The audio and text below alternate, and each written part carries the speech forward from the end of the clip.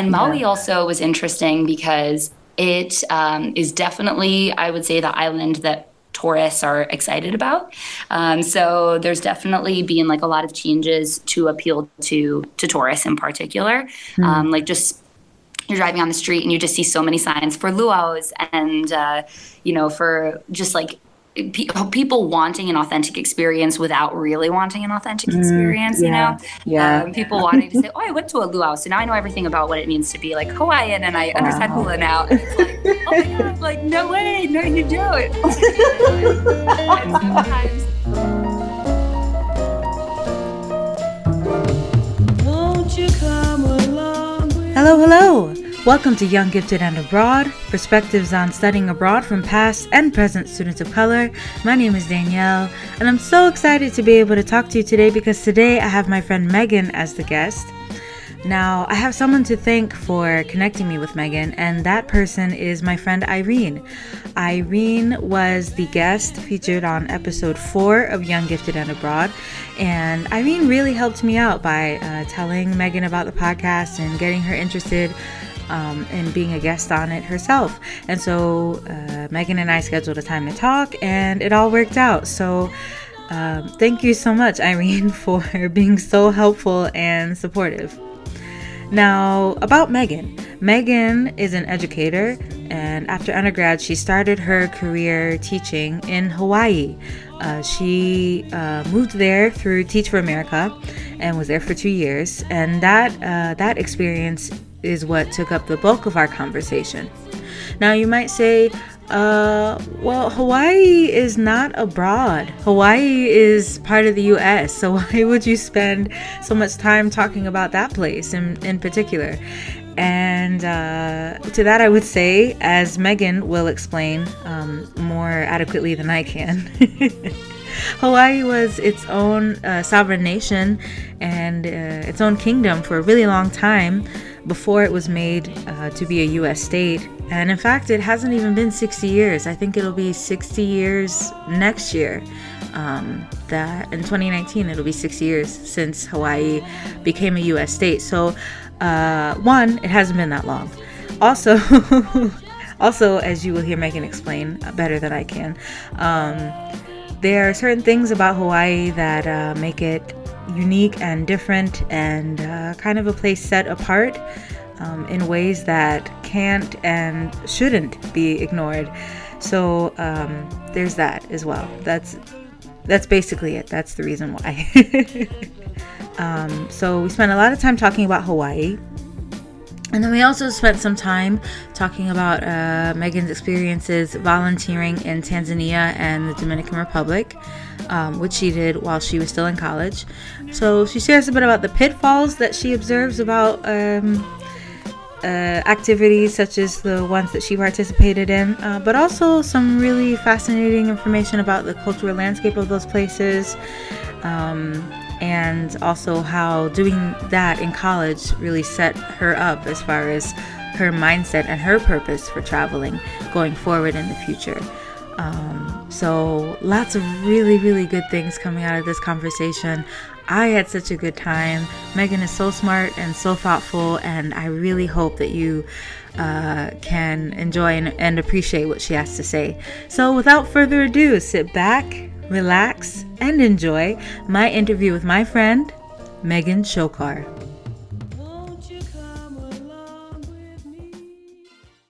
But it's so nice to meet you. you too.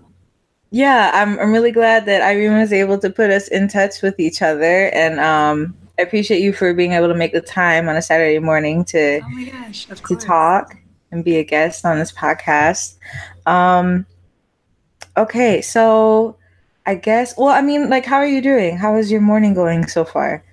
It's going pretty well so far. I am just like relaxing because it's raining. So I was like, I'm just gonna like relax a little bit and like take it easy and then have kind of like a busier day later on. Okay. Yeah. How are you doing? It's your I'm all afternoon right. now.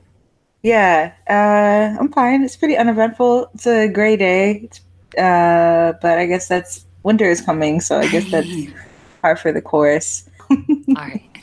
Okay, so why don't we start with you introducing yourself, if you don't mind? Sure.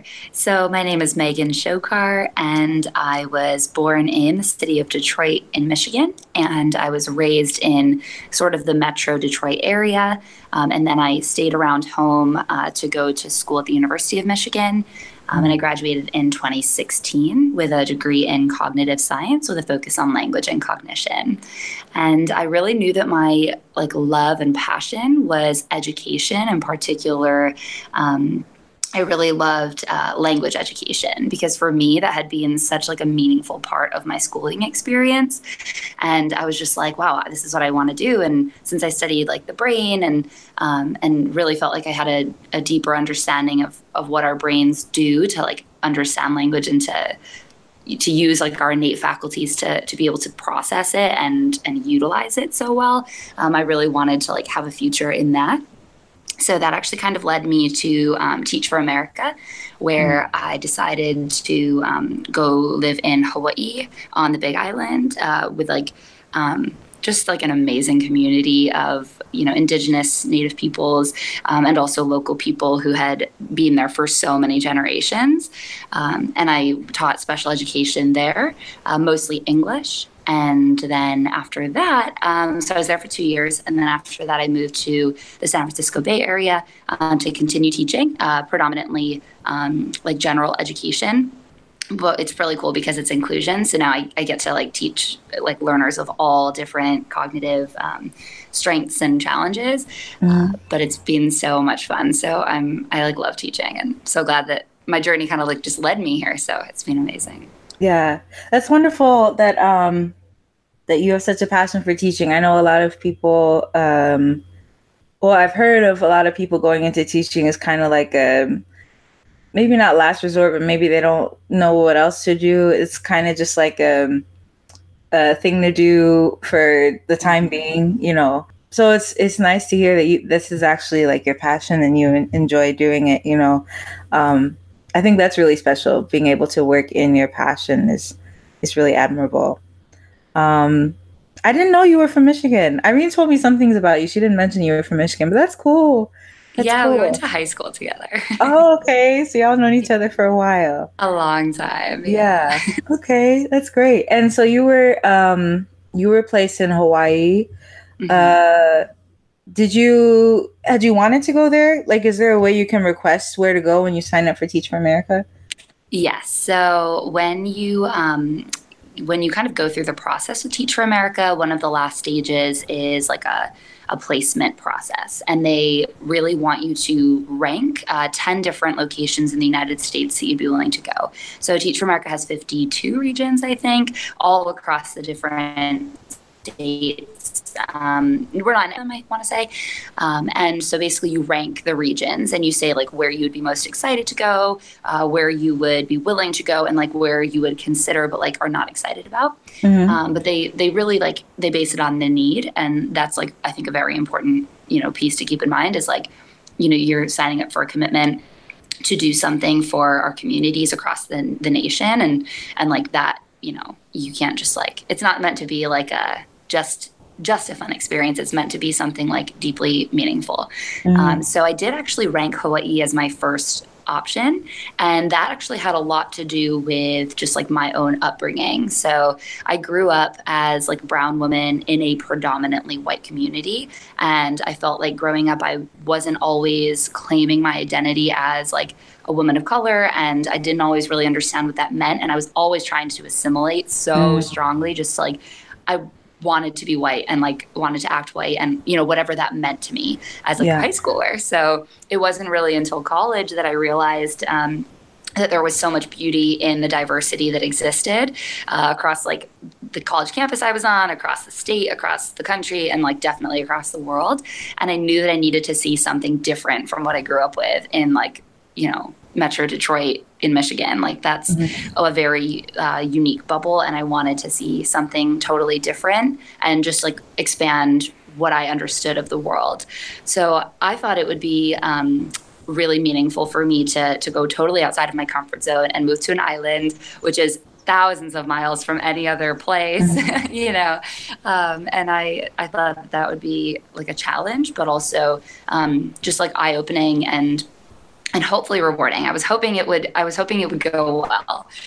And luckily it did. It was definitely an adjustment, but I wanted to be amongst a truly diverse community. And I think I would definitely say Hawaii is the most diverse state in terms of racial and ethnic backgrounds. Like just the populations that exist there. Like, it's so incredible to see so many people come together as like one community. Although there are lots of struggles also, and like definitely in the last 10-15 years there have been changes where like there are definitely some groups who are marginalized and oppressed, and like that needs to be, you know, worked on a lot, but there's definitely like something to be said about the way that Hawaii handles just like taking in people who are, you know, different from them, differently from how other states do it, I would say.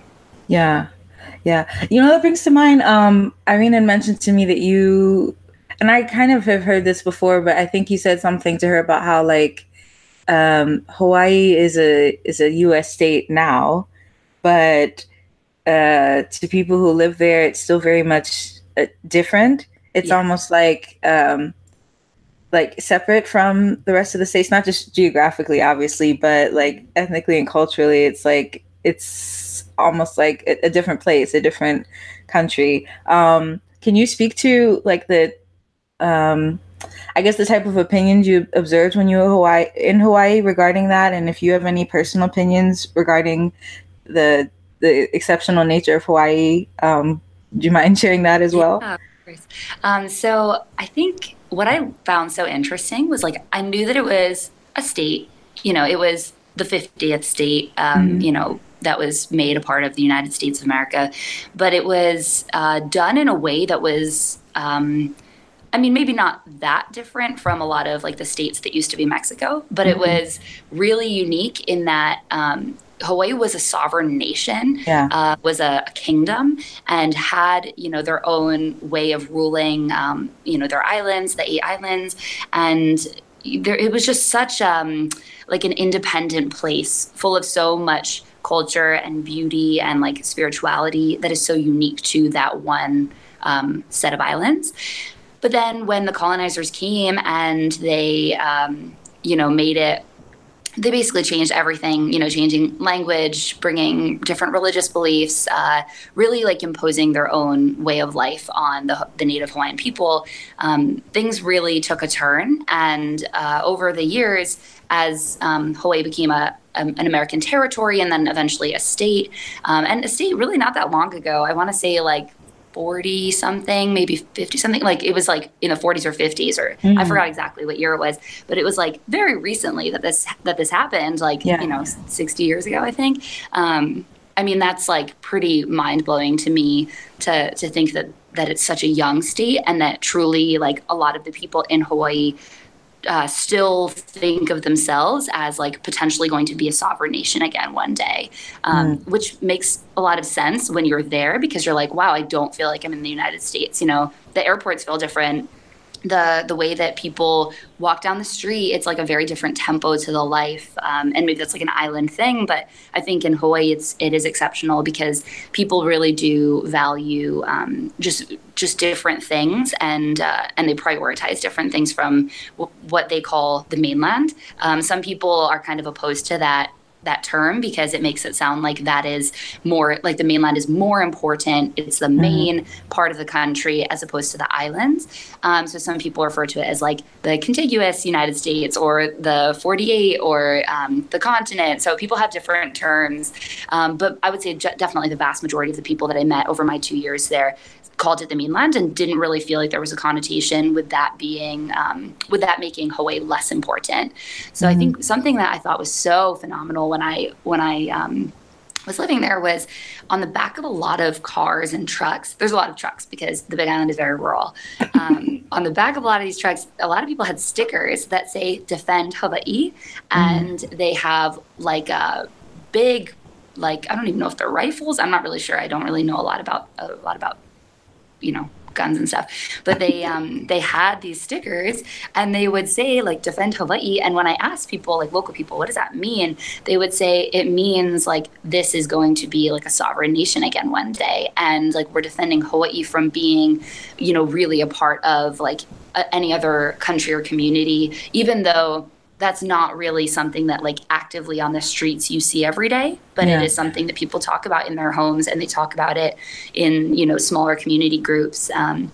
There are a lot of people who still feel like the struggles, when the colonizers came in and they basically learned some Hawaiian and then decided, yep, you guys don't get to speak that anymore. You all need to speak English. Now there's this like reemergence of the Hawaiian language because people are opening up immersion schools. And that only really started in the 80s. So for many, many years, the Hawaiian language was not being spoken in homes. It was not being spoken in schools. People were discouraged from ever learning it. And really it only stayed with the kumu hula, so the Hawaiian dance teachers, who really are like the holders of so much knowledge, and they are really the ones who educate their community and like make sure that the children are being brought up with Hawaiian values, Hawaiian culture, Hawaiian language, Hawaiian music, Hawaiian dance, like all of those things. So that was really when I started to learn about how people actually don't see themselves as necessarily as Americans. So when I would ask my students, I taught 9th through 12th grades there, and my students would tell me, no, we're not American, miss, we're Hawaiian. Or, if you were a different ethnicity, oh, no, I'm Marshallese, I'm Mexican, I'm Filipino, I'm Japanese, I'm anything, but I'm not American, which is interesting because if they look at their citizenship status, like it's American, but the identity is not as internal in that way. It kind of blew my mind because for me, that was like always one of the first identities that I had kind of claimed, even when others didn't put it on me, when others would see me and say, well, you're a brown woman, so you're not American. And I was like, well, no, I was born here, I was raised here, I'm American. But my kids really didn't have the same perspective. For them, it was like, no, this is, we're in Hawaii. This is not America, and they would tell me that. They would tell me this is not America. And I was like, oh, this is so interesting to me, I couldn't really believe it. Wow. Yeah, that's so cool. Thank you for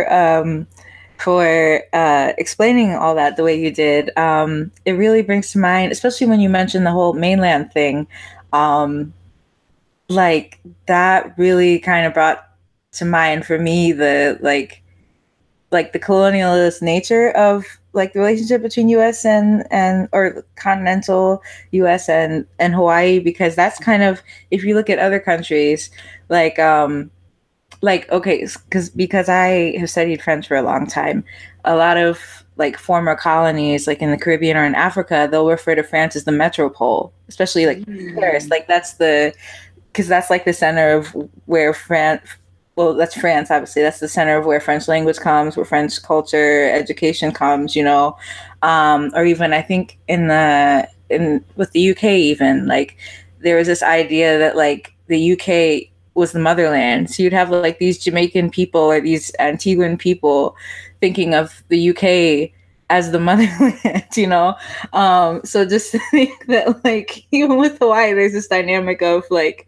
we're part of this nation, but like this other place over here is the center of it all. It's like, wow, like because I think we're conditioned to not see America as colonialist, even though like history would show that it is, because we're kind of the products of colonialism, but that's just really because I've known of those other examples, but when you explained it just now, it's like, wow, like we really kind of replicated those same sorts of practices, I didn't know that a lot of people are still hoping that Hawaii will be sovereign again.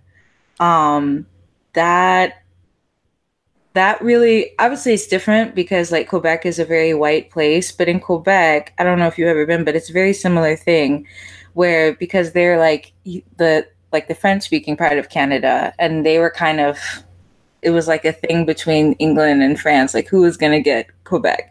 And then, I don't know, it's just like culturally, linguistically, it's a very unique place. And so a lot of people will have like, you'll see the Quebec flag instead of the Canadian flag, or, there'll be people who hope to separate from Canada one day and have Quebec be its own nation. Like that, yeah, that came to mind as well when you were talking about Hawaii. I'm sorry if I'm rambling. I'm just you're making me think on all these things that are very similar, and really puts things in perspective.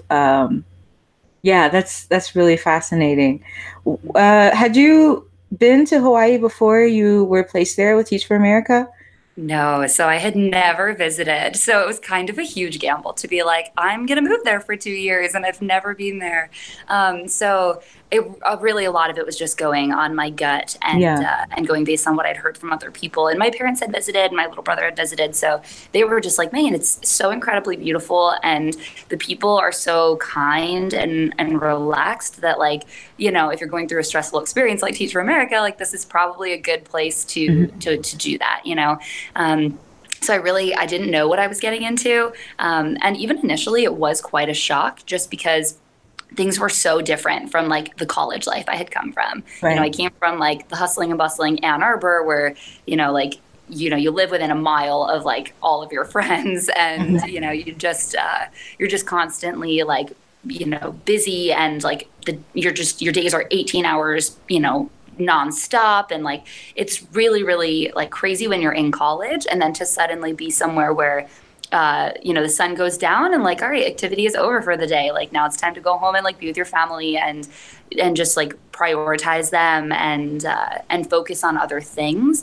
That was such a huge like culture shock for me. Mm-hmm. And then even returning to the United States returning to the mainland afterwards, it has felt like a culture shock again of like, oh my gosh, I forgot that this is what we prioritize here of like, sense of urgency constantly, which is like such an interesting, I think very American and like Western European concept and probably predominantly American of like, there's this sense of urgency that you must live with like 100% of the time. You should always be busy. You should always be doing something that's productive. Whereas in Hawaii, people are kind of like, well, let's honor your time and let's honor what you're doing with your time, and like if you're late to a meeting, people won't necessarily assume that you don't care about the meeting. They might assume, oh, you ran into somebody that you needed to catch up with, or you were helping somebody with something, or something important came up, but they honor that and they really value that, as opposed to going straight to what people might go to here, which is like, oh, you don't care about this, so you didn't prioritize it. And it's like, well, like that's just different values, So I think that for me was a huge shock of like, oh my gosh, like I'm in the United States legally, economically, politically, like technically, but when it comes to like culture, it's entirely different. Yeah. Wow. Yeah, that's so in the process of like interviewing people on this podcast who've been to various places, that's something that comes up a lot is like the American like kind of focus or maybe even obsession with productivity and not being able to like prioritizing like work or productivity or efficiency over like enjoying your time or making time for things that matter more personally to you. That's something that comes up, which I don't know, everything has its place. Every place is different, but like that's come up so many times from other people. And it's just like, wow, do I really? Because I don't think about it that when you're in it, you don't think about how like, wow, am I living like a workhorse? Is like, is this really prioritized like what I think about, Yes, that's a really good point that you make because I've heard that numerous times at this point. And so it's like really like a cause for reflection, Sure. Do you think because I know you said in college that kind of opened your mind in terms of considering yourself a person of color, what that means to you. Was that further affected through your time in Hawaii? Absolutely. So for me, I owe so much to the islands of Hawaii because I just like totally found myself while I was there because I really didn't know my own identity. I didn't really know like culturally, where do I come from? And like, what does that mean? Because my grandparents, all four of my grandparents were born and raised in Punjab in northern India. But when they were all in their early 20s, they actually all made the move to England. So at the time, like there was basically this system where England or the United Kingdom was taking highly educated Indians and basically, some people call it the brain drain, where they were basically taking the most educated people and moving them over to England, but not to be educated professionals, but actually to work in a lot of blue collar jobs. So it was really interesting because, and I actually only really recently learned about this when I started interviewing my grandparents this past summer, because I was asking them, like, how did that work where you were, highly regarded in your community in Punjab, and then you moved to England and had to do a job as for example, one of my grandfathers, he worked making time cards for like a company. So he would like calculate how long people had been at work and make sure they got paid. But like he was actually a teacher and trained to be a math teacher. And like in Punjab, that was a highly, esteemed position to be a teacher. Passing on knowledge is considered like one of the greatest things that you can do in the culture. But then in England, it was like, no, you don't get to be a teacher, even though they had told him, you do get to be a teacher when you come to England. Yeah, like that's why we're taking you. And then he got there and they said, actually, you're not going to do that. And they, didn't pay him what his value really was. So what I actually grew up with was thinking that England was my motherland. It was actually really sad. My parents were born and raised in England. My older siblings were born there. They didn't move over until 1994 when I was born. So it was actually it was for me so profound to actually realize when I was living in Hawaii that truly my native land, Punjab, is a place I need to go. I had never been there in my entire life. I'd gone to England like way more times than I can count because all my grandparents are still there. All my aunts and uncles are still there, my cousins. So we go back so much to go see them. And I would always, say to my friends, I'm going back to the motherland, going to London. And then I realized when I was in Hawaii, what am I talking about? Like, that is craziness to even think that's my motherland. And like, it's because, colonization works, right? Like they get what they want. And I had never made it to Punjab in my entire life, 24 years, it took me to get there because basically when I was in Hawaii, I joined a halau, which is a hula school. Mm-hmm. So when I was learning hula, a big part of that, it's really not like just dancing like people might imagine, but it's actually like understanding your own ancestry. So there's something called your mo'okuauhau. I'm still like trying to remember all the Hawaiian words because I haven't used them in a long time. Your mo'okuauhau. And that's like basically your ancestry. It's being able to say like, go back through your lineage like 4 generations and name the people. And you say like, basically you say like, these are my great grandparents. This is their child. Then you say like, these are my grandparents. This is their child. These are my parents. Now I am their child. And you basically go through and when you meet somebody, you should be able to say this to them. So in Hawaiian culture, it's very important that you are able to reflect on your ancestry and to be able to name those ancestors because you're standing on their shoulders and everything that you are is because of them. And I really learned that through hula. And then when I realized, oh my gosh, I didn't know these names. I didn't know these people. I don't even know their land. I've never seen their land. Oh my gosh, I got to go see it. So actually, when I moved to California, a big reason was because there's a large Punjabi community here. And I wanted to kind of come in touch with this community. And then I told my parents, I said, we got to go to India. I need to go. I need to see it. I've never seen it. So I actually just went and I got back last Saturday from my trip. And it was so amazing to go actually see my real motherland, see my real native land. And all of that is thanks to Hawaii, like I didn't realize how much I was missing out on until I was standing there on my farm that's been in my family for countless generations. We can't even count how long it's been in our family, and to be standing there in those fields and go, wow, like we're not even here anymore. Not a single person in my family lives on that farm anymore. We have, there's people who manage the land and things like that, but not one person in my family lives in our house that we have there on our farm, taking care of our own land. And I'm like, the value of aina, which in Hawaiian culture means like that from which you come. So like the land, like anything that like basically the land. So like when you're just in Hawaii, people will talk about the aina. They'll talk about like what we come from. And in Hawaiian culture, you don't say that you ever own land because you can't own it because we're temporary and the aina is kind of forever.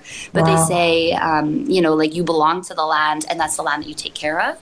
So for me, like to see my own aina was like, oh my gosh, I can't even believe I didn't even long for this until I was in Hawaii and I realized I am missing out, So for me, like my cultural identity and the knowledge and the awareness that I have now of it is entirely thank you, to Hawaii, entirely.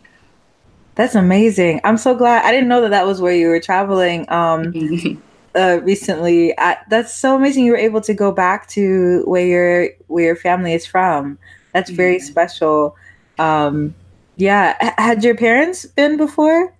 So, you know what's interesting is my dad went twice as a child. My mom went once as a child. And Okay. then they went again in 1994, like a few months before I was born. So I was kind of there, but like not really there, you know? So my mom's always like, "You've been?" I'm like, "No, I haven't been." Like, that doesn't count at all. Mm, So they had been. And then my dad just started going again because for his job, so he works in the Detroit area. He actually like now has a team in India because like all of this like globalization, you know, like there are teams, so many international teams. One of his teams is there, so he goes back like every 6 months now for the last 2 or 3 years to go work with his team. So he actually is so much more comfortable there now. So mm, now he was like, okay, now I'm willing to take you because I like know the place and I like have connections now, so I feel comfortable. Because you always hear so much stuff, and like a lot of it is propaganda trying to kind of keep us out of our own like native country. yeah. You know, the way that people portray India in the media is like, I would say super biased and unfair because the India that I experienced, and granted, I was only there for a week and it was a rather sheltered experience because I was with my parents. But Hmm. what I did see of Punjab, and I traveled around a lot, we were, you know, seeing a lot of different parts of Delhi and Punjab. I was not seeing what people had been describing. Like, yes, there are good things and bad things to every place that you go to, but truly, like, there's so much beauty to be seen. But I think when people try to paint a picture of like, oh, there's no point in you going back, I think sometimes we have to question what is their motive behind that? Why is it Yeah. that they don't want us to know where we come from and to return to our own land? Like, what is that, you know? Yeah. Yeah, that's so important. Yeah, listening to you talk about the whole like know having to know your ancestors being so important as part of Hawaiian culture, and you personally not until recently not really having a connection where you come from. That's obviously very salient for me as a descendant of enslaved peoples from Africa. That's all very because even if though we don't know where we come from, reverence for our elders is really important Mm. for in the Black community. And you know yeah, it's interesting how similar that is. Obviously, there are differences, very unique and special differences, but it's interesting how those themes are relevant to so many different groups of people. Yes, um absolutely. yeah. Wow, that's amazing. And I'm so glad that during your time you took the initiative, or maybe you kind of didn't have a choice to have to learn Hawaiian culture, learn Hawaiian language, and still be able to remember so much of it. Um, I'm sure that added, value and depth to your experience and being able to talk about it now. Mhm. Um, so you said you were teaching grades 9 through 12, right? Yes. I'm wondering. Obviously, you're in the States officially, but did you notice any really poignant differences in terms of the education system, or maybe even just how high school is in Hawaii compared to in the States? Yeah. So I think what's interesting is like so much of education policy is state based. And I Hmm. think that that's like a very interesting problem in this country where it really, like, I think that really impacts what students are getting out of their school experience. So in Hawaii, there used to be something called Furlough Fridays. And basically, a lot of the students that I taught, they grew up with like not going to school every Friday because there was like a budget cut and they did school 4 days a week. And Hmm. so on the fifth day of the week, like they wouldn't have school.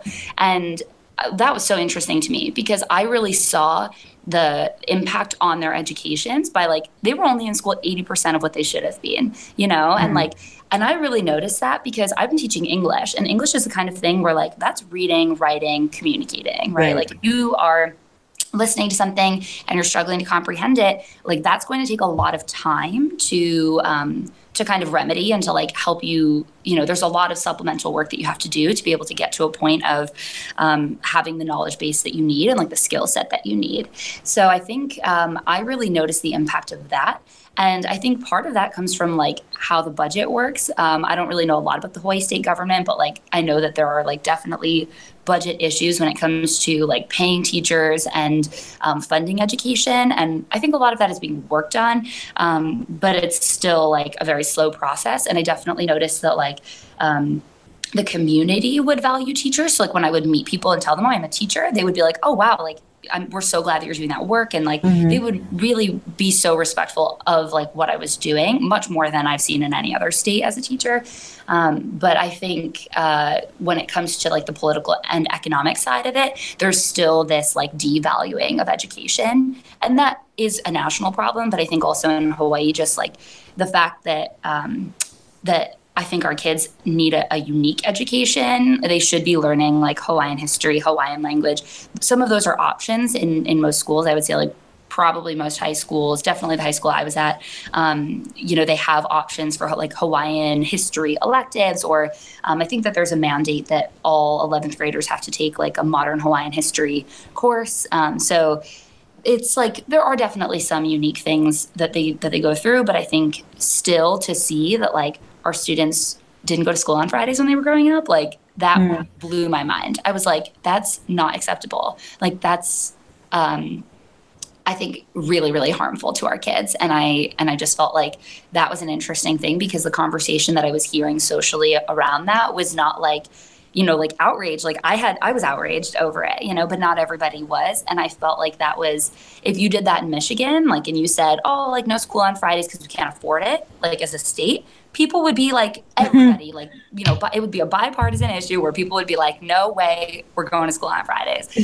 But I think, I think that there were just like different approaches and different histories that like led to a different reaction and maybe some people were outraged, but I think it was definitely not an outrage that has like lasted as loudly as I maybe would have expected. And maybe they've worked through it. I'm not really sure because I wasn't there for the Furlough Fridays. But when I heard talks of those potentially coming back, I was like, heck no, I'm going to be here on Fridays teaching my kids. And like, there's no way you can take me out of this classroom on a Friday.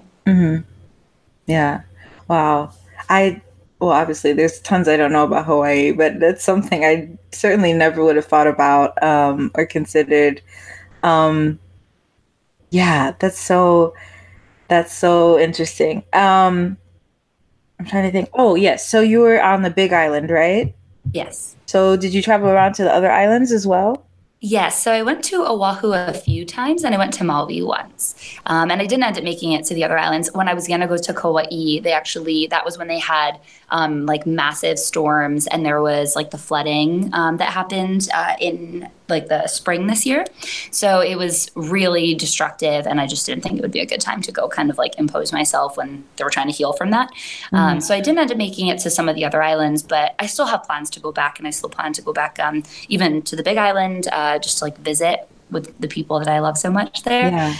But I did get to go. Oahu, I think, was really interesting because it has the city of Honolulu, which is the state capital. And Honolulu is like so funny because it's such like a big city vibe, like where the people are hustling and bustling through all their traffic. And it's like, it's very busy and kind of chaotic, but it's also like, then you look around and you're like, but look at all these beautiful like landscapes and all these palm trees and here's the ocean. And you're just like, oh yeah, we're still on an island. Yeah. So that was really interesting because Oahu is a very small island geographically, like compared to the Big Island. So it was really interesting to see just like the difference, and the population is so much greater than any other island, which is like kind of mind blowing when you're there and you're like, where are all these people coming from? Like the Big Island is, about 5,000 square miles and a population of like less than 200,000. So it's like really tiny population on a really big island. And then you go to Oahu and it's like tiny, tiny little island. And there's like 1 point something million people there. It's like mind blowing. And Maui also was interesting because it is definitely, I would say, the island that tourists are excited about. So there's definitely been like a lot of changes to appeal to tourists in particular. Like just you're driving on the street and you just see so many signs for luau's and, for just like people wanting an authentic experience without really wanting an authentic experience, you know?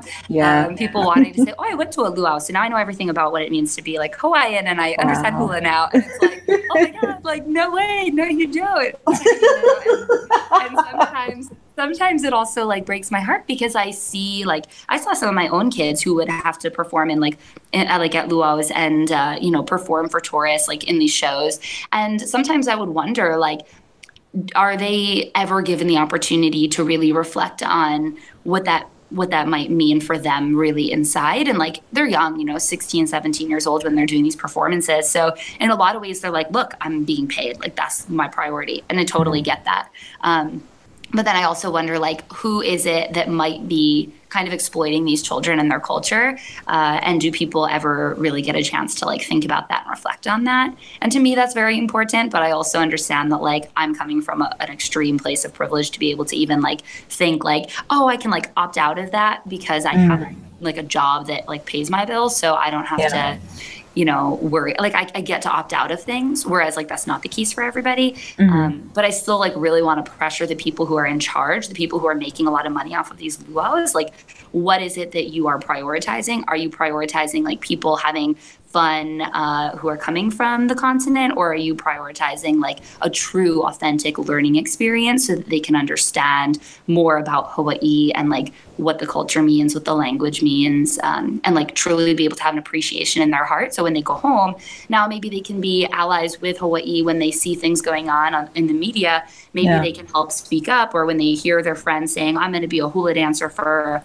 Halloween, like that's like, having that conversation of like, that's actually not okay. And here's why, like, will these luau's promote, more people dressing up for Halloween as hula dancers, or will it deter them? And like, I guess for me, like, that's a big question I have. And I really hope it's more of a reverence that is established amongst people who live on the continent, but I also don't know if that is the case. So it's hard because I haven't done like real studies on this. It's more of like my own anecdotal evidence and my own approach to it, Yeah. But it's good to be aware of these things and to be thinking about them. Especially like places like Hawaii that are kind of framed as like vacation destinations. Yeah. We're not always predisposed to think about the like the consequences of those types of things, Yes. So you mentioned though wanting to go back to visit the people that you love from that time. Were these your neighbors or like friends that you made while you were there? Like, what kind of like relationships did you develop while you were there for Teach for America? So I actually, I was so lucky to be so warmly welcomed into the community. A lot of it was like my colleagues and my kids were so kind to me, and they really wanted me to be a part of their lives. And that was so beautiful because really strong bonds with my kids and my colleagues, but then also like joining a halau. And I only did it for a few months. It was really difficult in terms of timing because hula is a very like large time commitment. But I did that for a few months, and just the connections that I made. And it was actually funny because my kumu, my teacher for hula, was actually the mother of one of my students. So it was like really cool, like how intertwined our community is, and she's like extremely like well-known and well-respected in the community. She just like is such just such a role model and just like a supporter and an advocate for like her culture. And I love that so much. So I actually got to join the halau, and I met a lot of people through that, and I learned a lot through that. So that was amazing. And then I also joined a karate school, which was really fun. And I couldn't go like a ton just because I was also working at the same time and working on my master's at the same time. So I didn't have like a ton of time to be practicing or training. But when I was able to go, like, honestly, I was there for the bonds that I was having like with the other kids who were learning, and also like with the family that actually like runs the school. So I actually like, they're some of my closest people in Hawaii. They are so kind. Like, they send me birthday cards and like Halloween cards and Christmas cards. It's like so sweet. And so we keep in touch a lot. But they are so special to me because they really were my family on the island. It's like a dad who's the main teacher. a mom who is like basically everybody's mom. And then they have two kids, and the kids like were basically like, my cousins on the island. Yeah. And it's funny because in Hawaii, people do say like, oh, that's my cousin, that's my cousin. Even if you're not really related by blood, like people still, it's more about the connection that you have. That's funny. We do the same thing. Like Black folk, we do the same thing. Yeah, I feel like so many communities are like that, right? Where we are just like, oh yeah, like that's my cousin, and I kind of grew up doing that too, where like people wouldn't be my cousins, but I'd be like, yeah, that's my cousin, and it's just like how you relate to people, And so for me, I would like at school, kids would be like, oh, you know this person? I'd be like, yeah, that's my cousin, and they'd be like, really? Like you're not from here, miss? And I'd be like, no, it's like you know what I mean. I'd be like, it's like my cousin, and they got it. So it was really funny because like they really like were my family. So it was really, I think I made the relationships by putting myself out there and being like, I'm going to randomly walk into this karate school and be like, can I join please? And like, I've never done a moment of this in my entire life. And I'm not really, I think my teacher would still tell you like, she's not really a fighter. Like I'm just kind of more of a pacifist, but just like the, experience and like sense of community that I got was just like so amazing. And I just feel like so lucky because it was like so much more about the people than about any of the things that I got to do, and it was like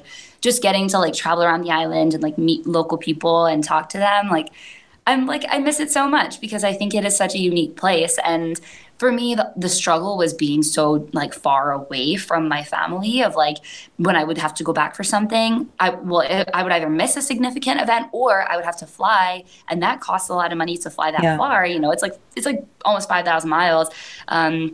That's like really, really far to go. So like that kind of thing was a struggle for me. So I was always trying to convince my parents, like, you guys should move out here. It's so amazing. But like I was unsuccessful in that. But I wish I could have, because honestly, like that is the kind of place where I want to raise my kids there. I want them to have those values, like those local values. And I also want them just to like be focused on the aina and focused on like what surrounds them in terms of like people and the place, and like not be focused on like man-made things all the time. I think that can be a big struggle for people nowadays. Yeah, that's a really good point. I'm so glad you were able to find that community while you were there, and keep in touch with that community as well. That's so important, to have people that feel like family to you, and feel like you have people to rely on, and especially when you're in a place that's new to you, So one of the things I've heard about Hawaii is that it's really expensive. Yeah. I'm wondering, since you were working for Teach for America, do you feel like that was sufficient for your living expenses while you were there? Or, maybe did you have to take on side jobs, or is it even that expensive in Hawaii at all? Like, what was your experience with that? Yeah, so Hawaii is really expensive, and I would say that the disparities are really enormous in terms of like the people, like the millionaires who come in and like buy a condo or buy a house that they're like gonna visit once or twice a year. Like you see that and you're like, wow, like that's totally bizarre. But then you also see the other end of it where there are families who are taking on multiple jobs, and like the kids work to help support their families, or like kids might miss school because they need to work to support their families. Like there are definitely huge disparities between the very wealthy and those who are not so wealthy. Yeah. So I think that was eye-opening to me, in just like how vast that is, especially within like a few miles. You'll find like so many $1 million homes, and then like the next street over, you're like, oh, like there's a lot of people in this house, and like they're having to do their own kinds of extensions, and like a lot of it is DIY work. And it's like very interesting because it's definitely not something that is like publicized, because when people visit from the continent, usually they're visiting with the intent of like staying at a resort or at like in maybe the other option is like an Airbnb. So they're not really seeing like how local people are living. And I would say like the cost of living is pretty outrageous. I would say definitely on Oahu, I would say it's like the worst because of Honolulu. There are like more different industries and more professionals on the island of Oahu who can afford like crazy rent in Honolulu. But I would say like the families who are native to this land or who are local to this land, like they are not always excited about the fact that that it's changing so much, because families used to be able to support themselves there, and now a lot of people have to go move to the continent. And they call Las Vegas the ninth island. People in Hawaii really love going to Las Vegas. Oh. It's a really funny. I learned that and I was like, I would never have guessed. But right. So, you hear a lot of people saying, oh yeah, like I'm moving to Nevada or I'm moving to Arizona, because seriously, the cost of living is like not feasible. Like a gallon of milk is like straight up like, $8 or $9. And it's like, goodness. Yeah, it's like, it's not doable, and it's like, a gallon of gas is like, more than it would be anywhere else. Like on the best day, it's still going to be significantly above any, mainland state. So that's really interesting. That was really interesting to me. As a teacher, I would say I was definitely in like the middle class. Because it's so interesting where it's like there's very much like the working class, and then there's like a smallish middle class, and then there's like the very few very, very wealthy people. But I would say that like as a teacher, I really never was able to complain about my income, because I knew still like what I'm making as one single person is still more than what a lot of families are making for 3 or 4 or 5 people. So I definitely kept that in mind when I was talking about money, when I was like thinking about money, when I was living there with my friends, of like, I'm one person and I'm only supporting myself, which definitely made that easier. But I do think that for those of my friends who are teachers who have many kids or want to be able to buy a home, that's like not really doable. Like you can't really buy a home in Hawaii as a teacher. It's kind of like in California, you can't buy a home if you're a couple of teachers. Like you're not going to be able to do that given just the costs of the homes and your salaries in comparison. So that was definitely interesting for me, that as one person, a young person who my only expenses were myself, that was doable. And also, like, it's interesting in Teach for America. So Teach for America doesn't pay you anything but the schools, like the district and the state. Like that's how your funding goes. So you're actually paid like a regular teacher, although your first year you're actually paid as like a teacher without a license, because you're earning your license through your first year typically. So there are some people in Teach for America who already like did their 4-year degrees and like already have their licenses, but not everybody has a license in addition to their degree. So those people are definitely paid less because they are not like considered highly qualified teachers. But then you get to the point of being a highly qualified teacher, usually like in your second year, you are, paid a normal teaching salary for like an early on kind of teacher.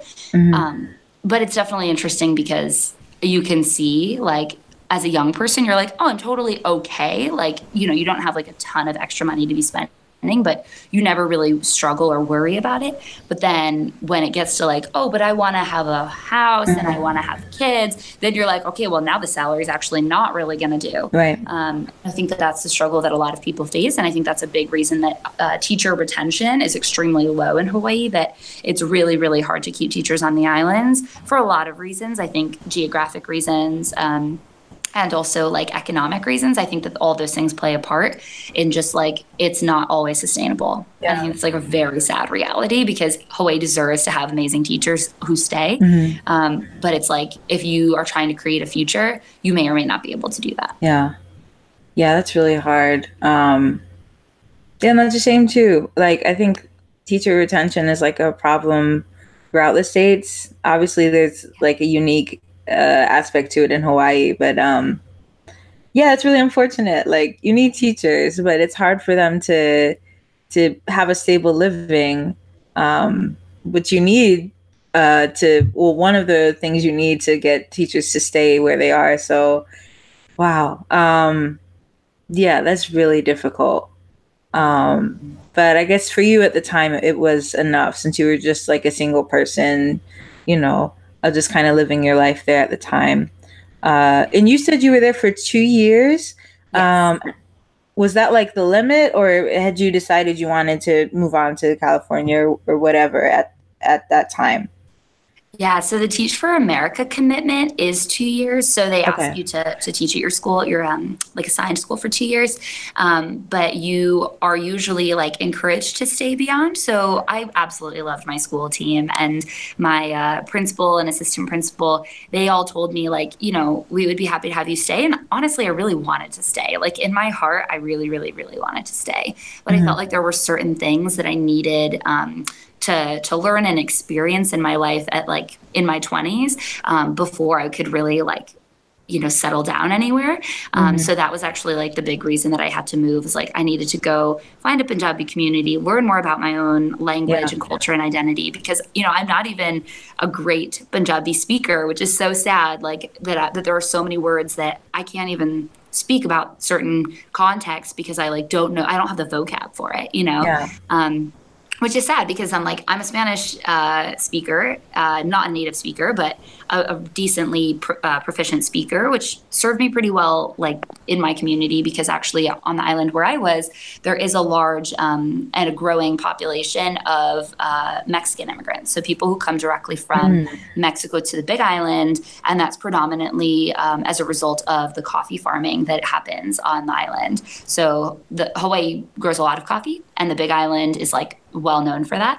Hmm. So a lot of my students had come over and they were Spanish speakers. So being able to like communicate with their families was super helpful, and Yeah. like translate in special education meetings with their parents. Like that was such like a benefit to the knowledge and like schooling experience that I'd had. Like growing up and like learning Spanish from fourth grade, was super helpful. But then when it comes to like my own native language, I'm like, I struggle with this. So I was like, I need Yeah. to go learn it more, which is a big reason I went to India. And also like a big reason I thought like I need to like live in California for a little bit, because there are so many Punjabis here who've come like for generations. They've been coming here directly from Punjab, and like I kind of want to see what it looks like to live in a community that has so many people who are of my own ethnic background, when like honestly that hasn't really been my experience in life so far in Michigan or in Hawaii. So there were just certain things that I like, I needed to experience, and I needed to be a little bit closer to my family to be able to go to things that were important to my parents and my siblings. So it's definitely been like an interesting transition away from Hawaii, because I miss it so much. I Yeah. loved it. I loved it. I absolutely did. And even now when I talk about it, like it makes my heart hurt because I want to go back and I Mm. can't wait to go back. But there are just, I think that's part of like the blessing of being able to travel like this and to live in different places, is like your heart is always going to be in so many places and with so many people. And like that's an enormous blessing. And like I can't really call it a problem. So even though it hurts my heart, it's also like I'm so lucky. Like my heart might hurt because it's exploding with so much love. Like that's why. So I think it's like important to keep that frame of mind of like I'm incredibly lucky to even like have that like small challenge of being like I miss people and like I miss Yeah. places. Yeah. That's a good problem to have. Being able Yeah. to miss people or have people who miss you is really Yeah. special. Um, and you also, okay, so you also volunteered, was it in high school or in college? You volunteered abroad?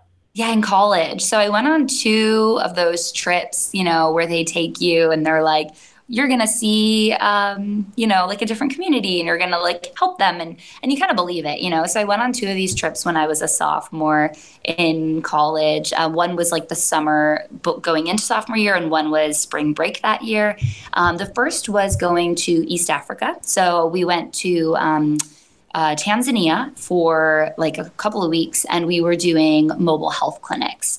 Hmm. But the thing was, like, we weren't actually like, obviously, we're college kids, so we weren't actually like experts in any of the medicine or anything like that. So we were actually helping to facilitate mobile health clinics that were run by local doctors. So Okay. basically, the local doctors needed extra hands. They just like needed extra people to like set things up for them and like line up the patients and like do their charting at the beginning and all that kind of stuff. So they just like needed extra people, and there's basically this program where they would go through and they would like cycle through. So like different kids would come every time, and like it was people who just like wanted to see a different part of the world and like wanted to have more like more of a knowledge base of like what it means to be in like medicine or in dentistry or in pharmacy or whatever. So people on my trip were from like all different educational backgrounds. And obviously like I was not studying those things, but I was more looking at it like I wanted to understand global health disparities.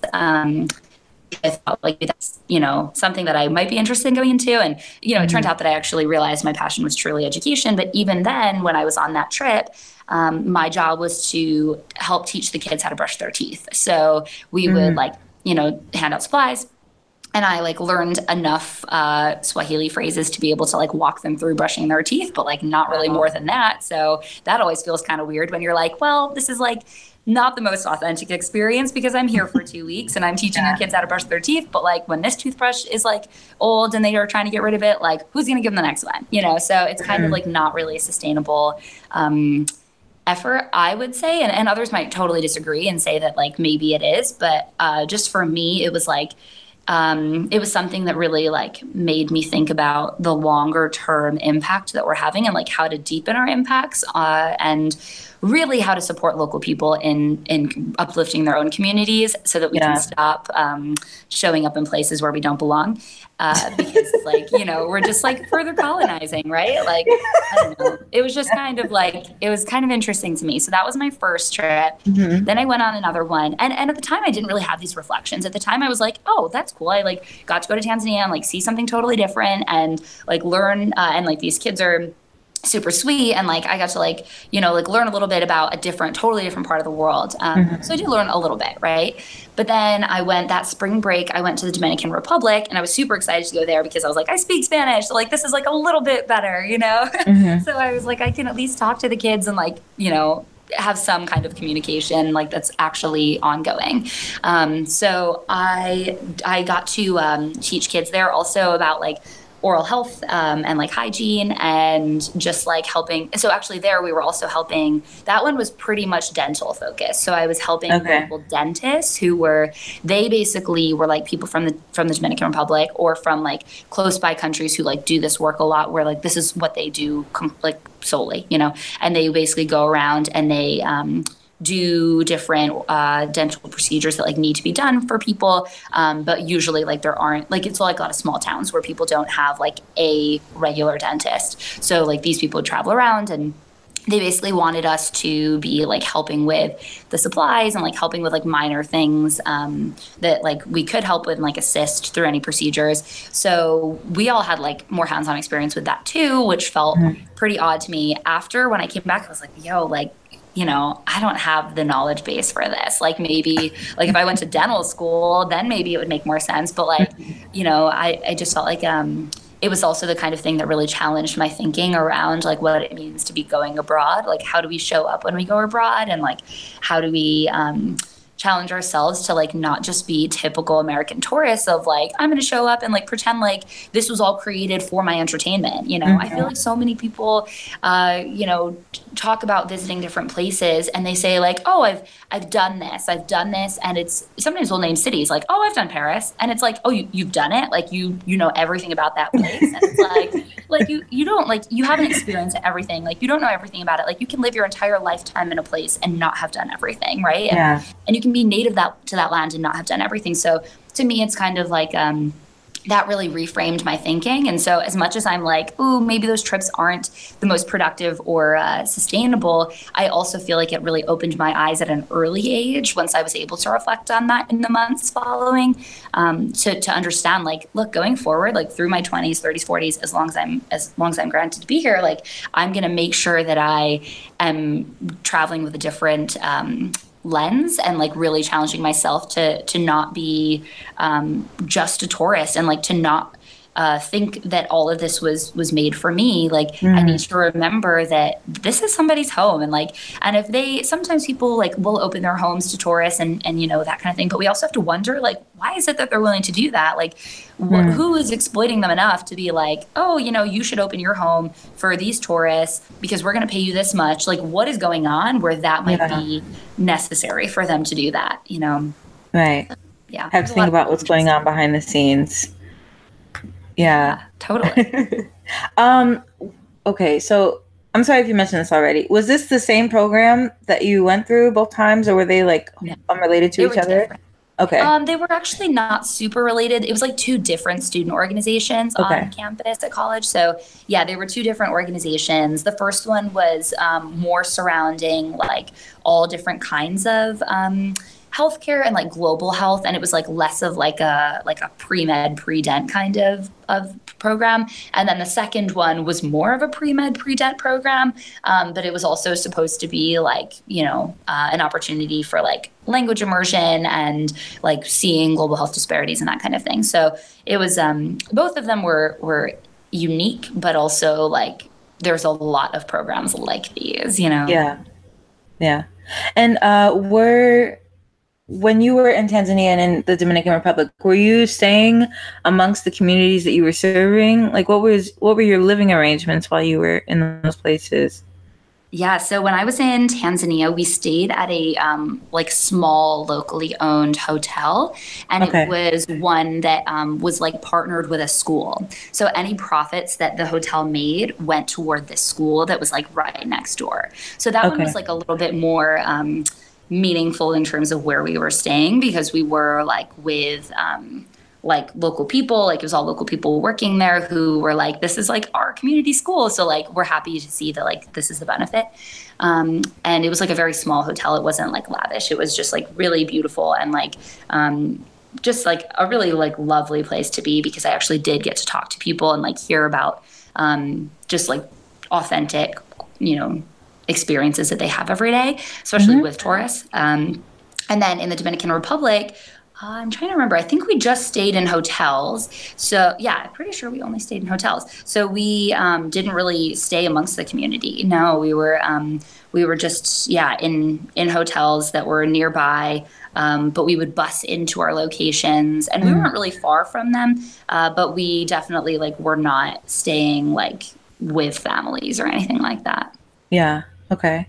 And okay, so my knowledge on this is very foggy, but from what I remember, in certain African countries there are sizable Indian populations. I know like Kenya is a country that comes to mind. Um, South Africa, well, you were in East Africa, so it's different, but South Africa is another country that comes to mind. In Tanzania, were you able to observe? I mean, is it similar in Tanzania in terms of having an Indian population there? Yes, that was so cool to me because I had never known that. But then I did learn in years after that that actually there's a huge Indian population in East Africa, in particular in Kenya and in Tanzania. So Hmm. when I was in Tanzania, I would see like a gurdwara, which is a Sikh house of worship, which is like honestly that blew my mind because I was like, there aren't even any in Hawaii, so like there's not a single one in Hawaii. I was like, wow, but I'm finding this in Tanzania. I like saw one and I didn't end up going inside, but like took a picture outside and I was like, this is so cool. And then I did see like trucks that had like symbols from my religion, and like we're a pretty small religion. We're only 2% of India's population, and we're Hmm. like not even like a noticeable population outside of India in terms of like what people would rank as like I mean there's like a few million of us around the world outside of India. So it's like pretty small. But I think that for me was a really cool experience to be like, wow, like the diversity here is like pretty extreme too. And I felt like also that made me feel really comfortable there. And I think actually the places I've traveled abroad or even in Hawaii, just like being a brown woman has really like been my benefit, like being a benefit to me, which is interesting because it's never been a benefit on the mainland, but everywhere else. Everywhere else people are like, oh, like they just feel some affinity with you, and I think that's like that was so like nice because I hadn't experienced it before, like that was just totally different. Growing up in Michigan, I felt like I was always such an outsider for just having brown skin. Like that was people just could never accept that English was my first language or that I was Hmm. American born or Yeah. that I belonged here or that I could possibly understand the culture here. I'm like, this is my culture. Like I'm American too. Like what are you saying? Hmm. Um, but then even going to Hawaii where kids were like, oh, miss, like there's a term in Hawaiian, it's it's haole, but it's actually haole, which means like without the breath. So in Hawaiian language and Hawaiian culture, there's an idea that your breath is like your life, right? It's like it's everything to do with like who you are, and that's kind of what you should share with people. Is you should share your ha with them. So that's actually where the name comes from, ha vai. It's like ha and vai, so the breath and fresh water. So like that's where the name comes from. Okay. Yeah, so it's really beautiful. And when I was in Hawaii, I learned this term haole, but people just say haole. But haole means like foreigner now. People just kind of take it as like a person without the breath, but basically it means a foreigner. Originally, it was given to like the white colonizers who showed up on their boats. So they were called haoles, but now people use it pretty generically as just like white people are haoles, but they don't always mean it as a bad thing. Sometimes people do, but they don't always mean it as a bad thing. So my kids would say like, they would say something and they'd be like, oh man, like, sorry, didn't know that. Like, it's because I'm not from here. And I would like, try to like learn and as much as I could without like doing it at their expense. Yeah. And my kids would be like, oh, but don't worry, miss, like, you're not haole, like, you're one of us. And I was kind of like, well, I'm not one of you, but like, thanks for thinking that I am, and like for accepting me like I am. Yeah. And so much of that was just based on my brown skin. And I just never gotten like an immediate advantage based on my brown skin before ever in my life, Wow. But I got that one time, like living in Hawaii, or like the times that I was in the Dominican Republic, and people would assume like that I spoke Spanish, and I was like, awesome, like that's great. And people would assume in Tanzania that like I belonged there, and like they wouldn't immediately look at me the way they looked at some of my classmates who were, clearly tourists to them. So, it was amazing to actually have that be a benefit for the first time in my life. Yeah, being able to go somewhere for the first time and you feel like you belong a little better, or people assume that you belong more immediately than, the country that you come from. Yeah. Yeah, that's wild. Oh my goodness. I'm just thinking about what that must feel like, And then you said are you still like a Spanish speaker? Do you consider yourself? Yes. Yeah, Okay. I do. I say like when my kids ask, because now I teach in like a predominantly Latino community. My kids like all speak Spanish pretty much. Well, not all, but like 80% of my kids speak Spanish and their families speak Spanish.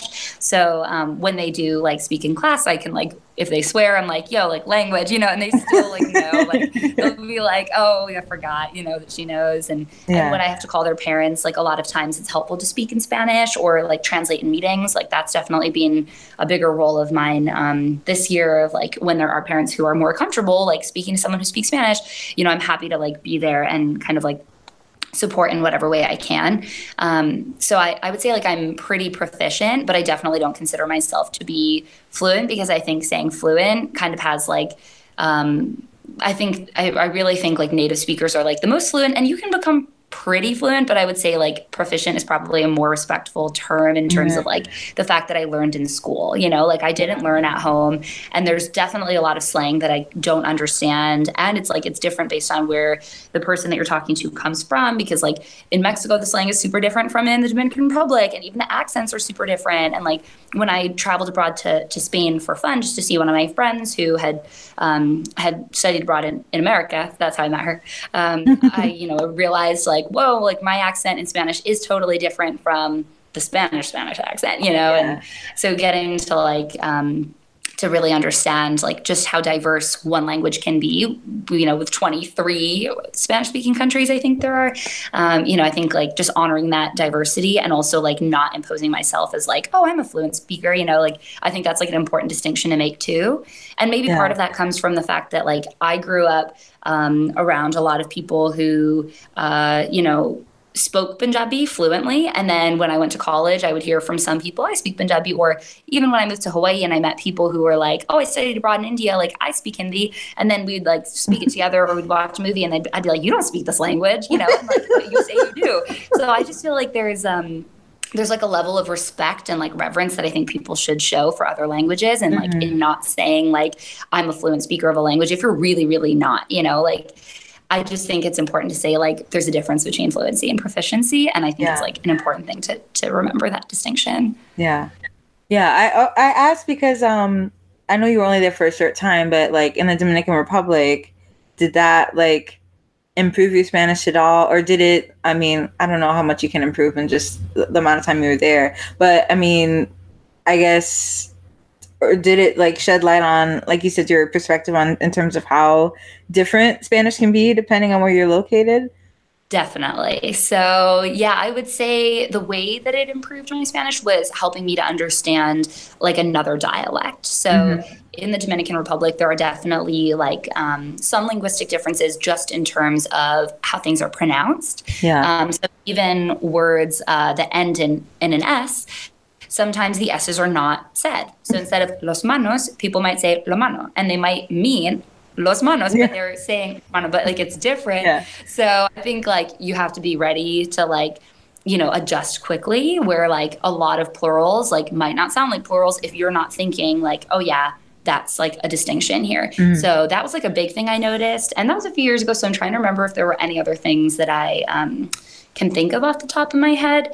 But there were definitely some differences like that just, you know, enlightened me in terms of like, this is the true diversity that exists in the language. And like, it's amazing that like it is the same language and people from like different countries can still communicate with each other, but like there are things that help you to understand. Like when you meet somebody and you hear them speak Spanish, you're like, oh, like, are you from this country? Because, or like you ask them, which country are you from? And then you're like, oh, I could tell because of the accent. Yeah. And like, you know, and I can't do that as much as like a lot of my native speaker friends. Like obviously they can tell more, but it's still cool to be like, oh, I could totally tell that you are from Spain or that you are from the Dominican Republic or like you're from Mexico. And like, I can kind of tell because I've been to those places. But it's different from really like knowing the language on such like an innate level that, you know, it's like, that's what you grew up with. Like, that's, you know, how you think all the time. And like, I can think in Spanish a little bit here and there. And like, I do. And sometimes I've had dreams in Spanish and I've woken up and been like, that's so random. Yeah. But I think that's like also, that's like a cool experience, but also like, there's just always so much more that you can learn if you're not the native speaker of a language. And even if you are the native speaker of a language, I feel like my English has changed in moving around. You know, in Hawaii, people speak Pidgin English, and the linguistic term for that is Hawaiian Creole. But Hawaiian Creole, and then in Hawaii, people call it Pidgin or Pidgin English. But it's basically what evolved. It's the English that evolved over time as a result of the plantations that were started in Hawaii, where laborers from all over like Asia and all over the South Pacific like were brought to these islands, and they were trying to communicate with each other, and they were trying to communicate with the people who came to colonize the islands, and that's how their English developed. So even like the way that I speak English now, sometimes I find myself wanting to say a word and then being like, oh, it's not really my word to use, but it's a word that is in my mind now because I heard my kids say it 12 times an hour every day of 2 years. So it's like, you basically you end up changing even your own native language, like even the way that I pronounce things. I feel like it's such like a hodgepodge of like, there's all these different backgrounds and factors that have gone into how I speak English. Like growing up with British parents who have complete English accents, and like, I learned from them. So then growing up in school here in Michigan, actually kids would say like, why do you say that word like that? I would say banana or tomato or, like I always say, oh, I've been here, I've been there. And my friends would be like, what are you saying? Like, that's not how you say it. And I was like, what are you talking about? I didn't even realize, I was saying things differently until I got so much older, until I studied linguistics in college. And then I was like, oh my gosh, I didn't even realize. Because you don't really notice, and then like even just the way that I always used to try to articulate so clearly, because my British family articulates so clearly. And in Michigan, I always wanted to make sure people knew, subconsciously, I didn't even realize, but subconsciously as a high schooler, I always wanted to be considered, articulate, whatever that was. I wanted to sound as white as possible so that people wouldn't say, oh, well, you're not from here, right? I always wanted to like fit in so badly as a kid, because I thought that was what I was supposed to do, because that was what everyone tells you you're supposed to do, whether it's directly or indirectly. And then in Hawaii, I realized, oh my gosh, that's not even my true voice. And then I would just speak as I spoke, and my kids would understand me. And I was like, great, I'm still totally, intelligible even if I don't sound, the way that the people on the news sound in Michigan, like, and it was just like, it really opened my mind to how diverse any one language is, and like how beautiful that is, and how much we should honor that, the diversity. Yeah. That's wonderful. I like how you put it, like your true voice. Like, even though you are born in a certain culture, or like depending on like how you spoke at home or what country you live in, like you might have a language that like, and you're aware of the standard way of speaking, but even as an individual you have your own voice, like your own way of speaking within that standard. So I think that's a really important thing to remember, each person having their own voice, having their own way of speaking, their language, or like the language of the community they're in.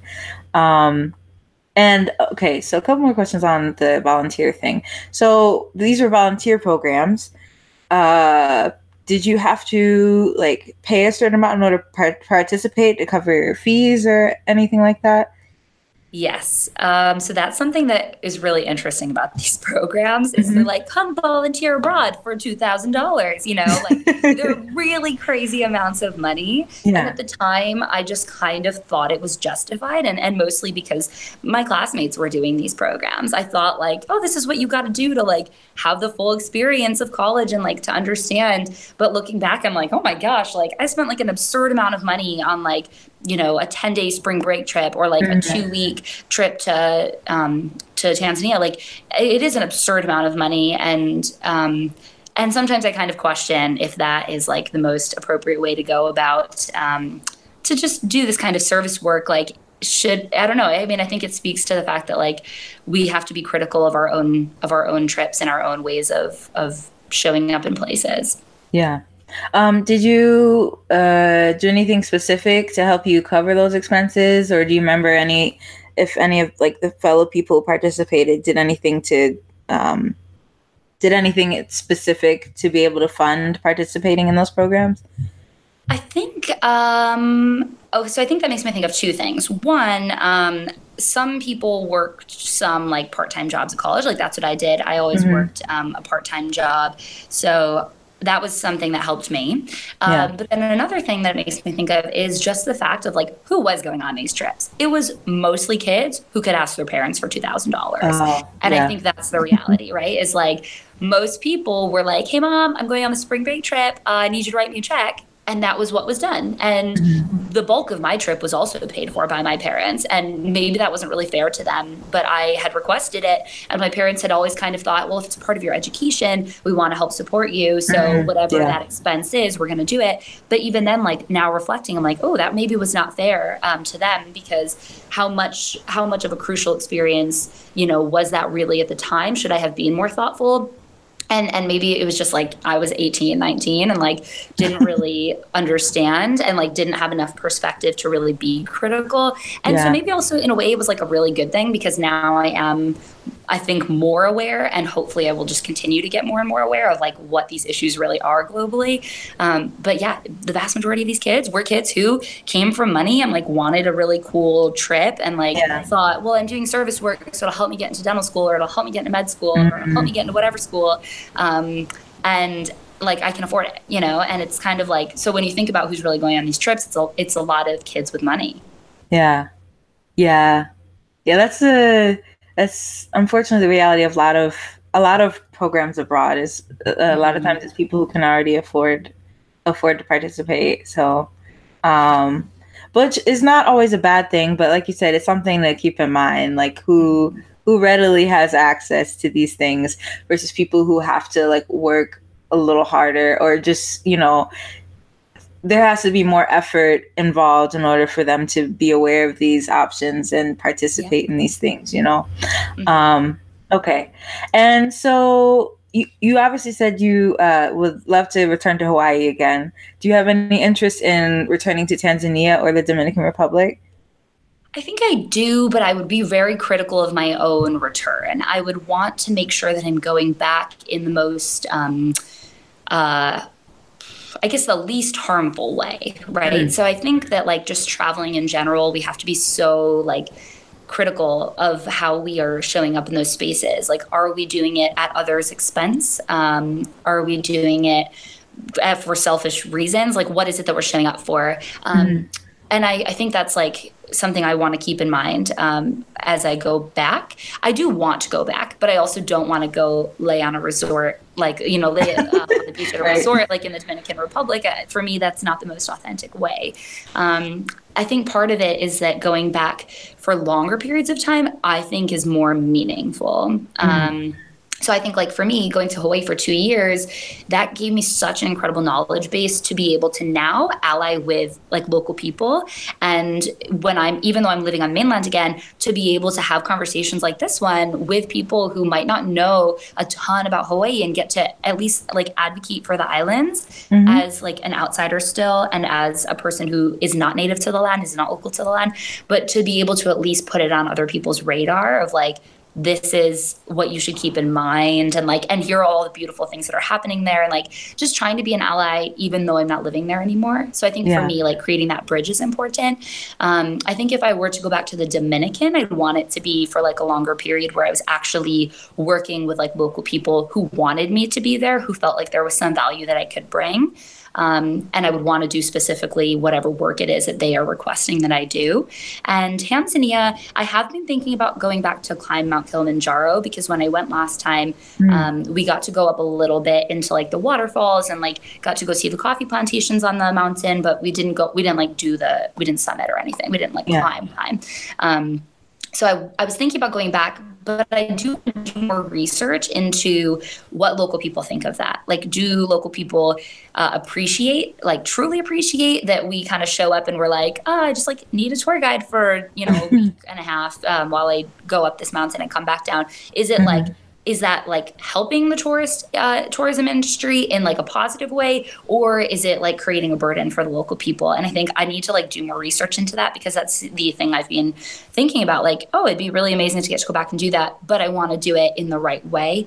So I think that's something I try to keep in mind too, of like not further exploiting people who have already like dealt with the scars of colonization. Like, I feel like those scars exist in my own life, and I feel like, who am I to go show up and further this for anybody else, and further harm people? So I think just going abroad and like going anywhere, really, like, we have to be so critical of how we show up and remember that like the world isn't just our vacation spot. I think that's like so hard for a lot of people to fathom, because they're like, well, I want to. And it's like, well, like, you need to really think about what that means for people whose home that is, and even like, for me, it's like, I don't really feel native to anywhere. I mean, now more to Punjab now that I've gotten to actually go. But even then, when I show up, I'm an outsider. People see me and they're like, oh, clearly you're not from here. Like, I don't know how they can tell, but within 30 seconds, they know. They can always tell.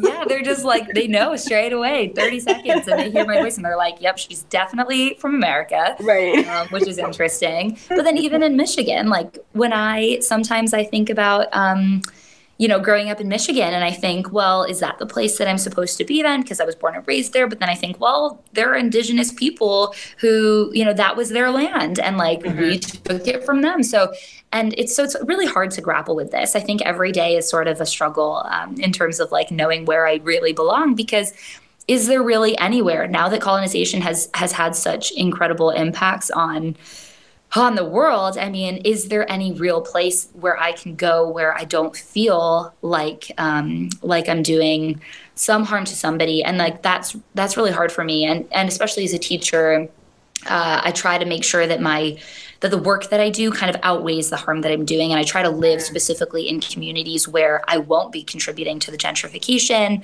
I try to really keep that in mind. I try to really keep in mind where I'm spending my money. Am I supporting local places, or am I supporting big corporations? Like, basically, I think that's an important thing to keep in mind. Like, if we are living in this capitalist society, like, what power are we really utilizing? Like, you don't just vote with a ballot in November, you vote with every dollar that you spend. And like, keeping that in mind, I think, is like super crucial.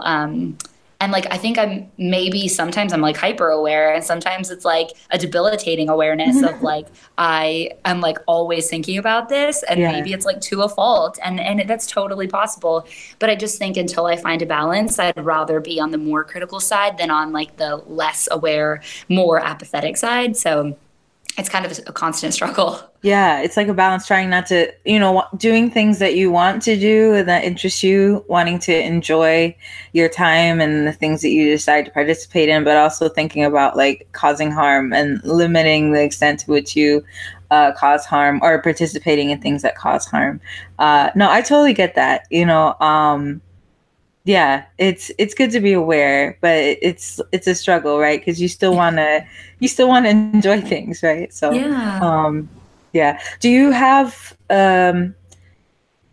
any upcoming travel plans, or in general, are there any places, either domestic or internationally, that you would like to go at some point? Hmm. Yeah, I think that's a big question for me right now. Over the last few years, I had the opportunity to just travel kind of more for fun to a few different Mhm. places. I went to Israel and briefly to the West Bank.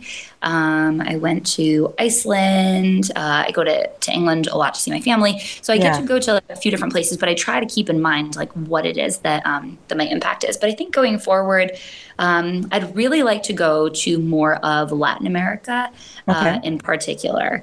But I think that's also like I'm really like trying to make sure I'm going in the right ways. So I think right now is sort of like a rest period of like, Mm. where should I, where should I go?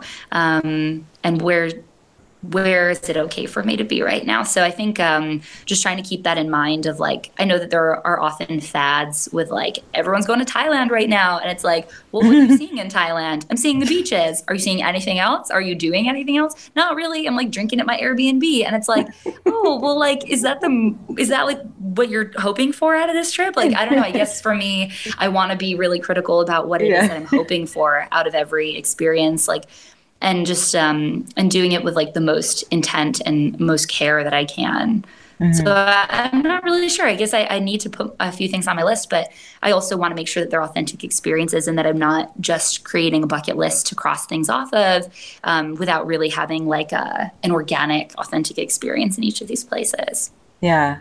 Yeah, I mean, that makes sense. It's good to take time to rest and think and, plan ahead, So Mhm. I hope that wherever you go next, that it's what you hope that it will be, and that you'll Yeah. be able to get the experience out of it that you want. Um, I mean, there's no rush. You have time. I just figured I'd ask, just Yeah. to see what places might be on your mind. Um, okay, so last few questions.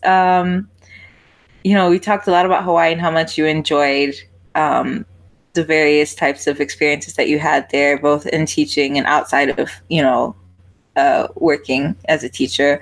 Do you have, I guess this is probably a hard question to answer, but do you have a favorite thing that you remember? Like, what was your favorite part about living and working as a teacher in Hawaii? Like, Mm. does Oh. anything come to mind? I mean, sure, there are a lot of things come to mind, but is there anything that's like most salient that comes to your mind in terms of your favorite part of that experience? Yeah, I think for me, the bonds that I had with my kids, I think are going to Mhm. last my lifetime. Just like even now when they still email me, like they're like, "Can you help me edit this essay?" And I'm like, "Oh my God, Oh. I'm glad you haven't forgotten me already." And just like when they're asking, like, "Oh, can you write me a letter of recommendation?" Even though I haven't had you for 2 years, and it's like, I just feel like those kinds of bonds, like, oh my gosh, like some of the kids that I met, I just feel like, oh my gosh. I mean, they were just so wonderful to me, and they are just so wonderful as people. And I think just the way that they represent their island and represent their state and represent their home, like Mhm. they just do such a good job of like representing in the best way possible, and like Yeah. I just like totally love and adore them. And I miss them so much. I hope they know how much I miss them. But for me, like those relationships with kids who are the future, like really truly are like the future of these islands, and of the world, like gosh, those bonds are like never going to fade. Yeah, that's good. That's really good. And thinking about Hawaii and also the other places you've been, do you have any advice or major takeaways you'd like to share with anyone looking to travel to the places that you've been, or even like volunteering or teaching, getting involved with the types of things you've done? Any advice that you would like to share with someone who's looking to maybe have similar experiences as you did or go to similar places? Right. I would say like the big thing I want everyone to kind of keep in mind, and the thing I'm trying to keep in mind is when we volunteer abroad or when we teach abroad, we have to remember that like although we are in a role of like being an educator, we're not like the sole holders of knowledge. Like we're not the keepers of knowledge. We are people who are like participating in the learning experience. And I think that it's sometimes we can feel like it's my responsibility to make sure that these people know this stuff, right? Or like have this skill set. But I think it's important to keep in mind, like you will learn probably more than you will teach. You will gain more than you'll really be able to give. And just like remember to do that with like the utmost humility and like reverence for where you are and for the people that are around you, because truly like there is no one like right way, and if we kind of try to impose anything, we're further colonizing these places. And I think it's just important to like keep that in mind. Like these places are so beautiful. It's such a privilege and an honor to like be able to visit them. So we really like have to keep in mind just all the things that those people, all the strength and innate beauty that they hold, that we're not going there ever to save people or to just like reform people or to bring them anything other than like maybe hope and support, because I really think people have what they need inside, and just to support that and to kind of help empower them to feel that is what we should be doing, but never showing up with like here's my toolkit and now I can kind of fix everything. Like that's a really important distinction. Because people have what they need, and people are so amazing and resilient across the entire globe. And the more that we honor that and we don't believe like we're doing things the right way, other people need our help, like the more we keep that kind of critical mindset, I think then the more we gain out of our experiences and the more others gain in a positive way from having us around. Yeah, that's really important. Very, very solid, very valuable advice. Thank you for that. And last question, is there any way that people can reach you or keep up with what you're doing online if you would like them to do so? Sure. So I actually have a teacher Instagram. It's mostly like so that my kids from different places can keep up with like where I am, where I'm traveling. So I post like semi-regular updates on there, but also when people message me on there, I'm happy to like keep in touch. The Instagram handle is at ms.shokar, Shokar. So at Miss Shokar on Instagram. Okay, perfect. Well, thank you so much for making the time. I know we had some issues at the beginning. I still don't know what happened, but I'm glad we were able to make it work. I was able to hear you and we could have this really great conversation. It's so nice meeting you and talking to you. I hope you've enjoyed this as well. I really... Oh, go ahead. Sorry. Oh, no, I was just going to say, I've loved this. Thank you so much for like, thinking of me and for taking the time to talk to me and really hear me like introspectively reflect really is what this was, Yeah. I hope you have a wonderful weekend. Thank you. And everything else coming forward. I hope, I wish you nothing but good things. And I really hope we can keep in touch because this has been really great. All right. Well, hopefully talk to you later. Okay. Sounds good. Take care. All right. Bye, Megan. Bye.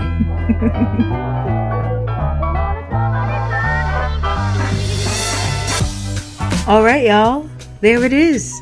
Thanks to Megan for being such a wonderful guest. And I hope you like how this all turned out.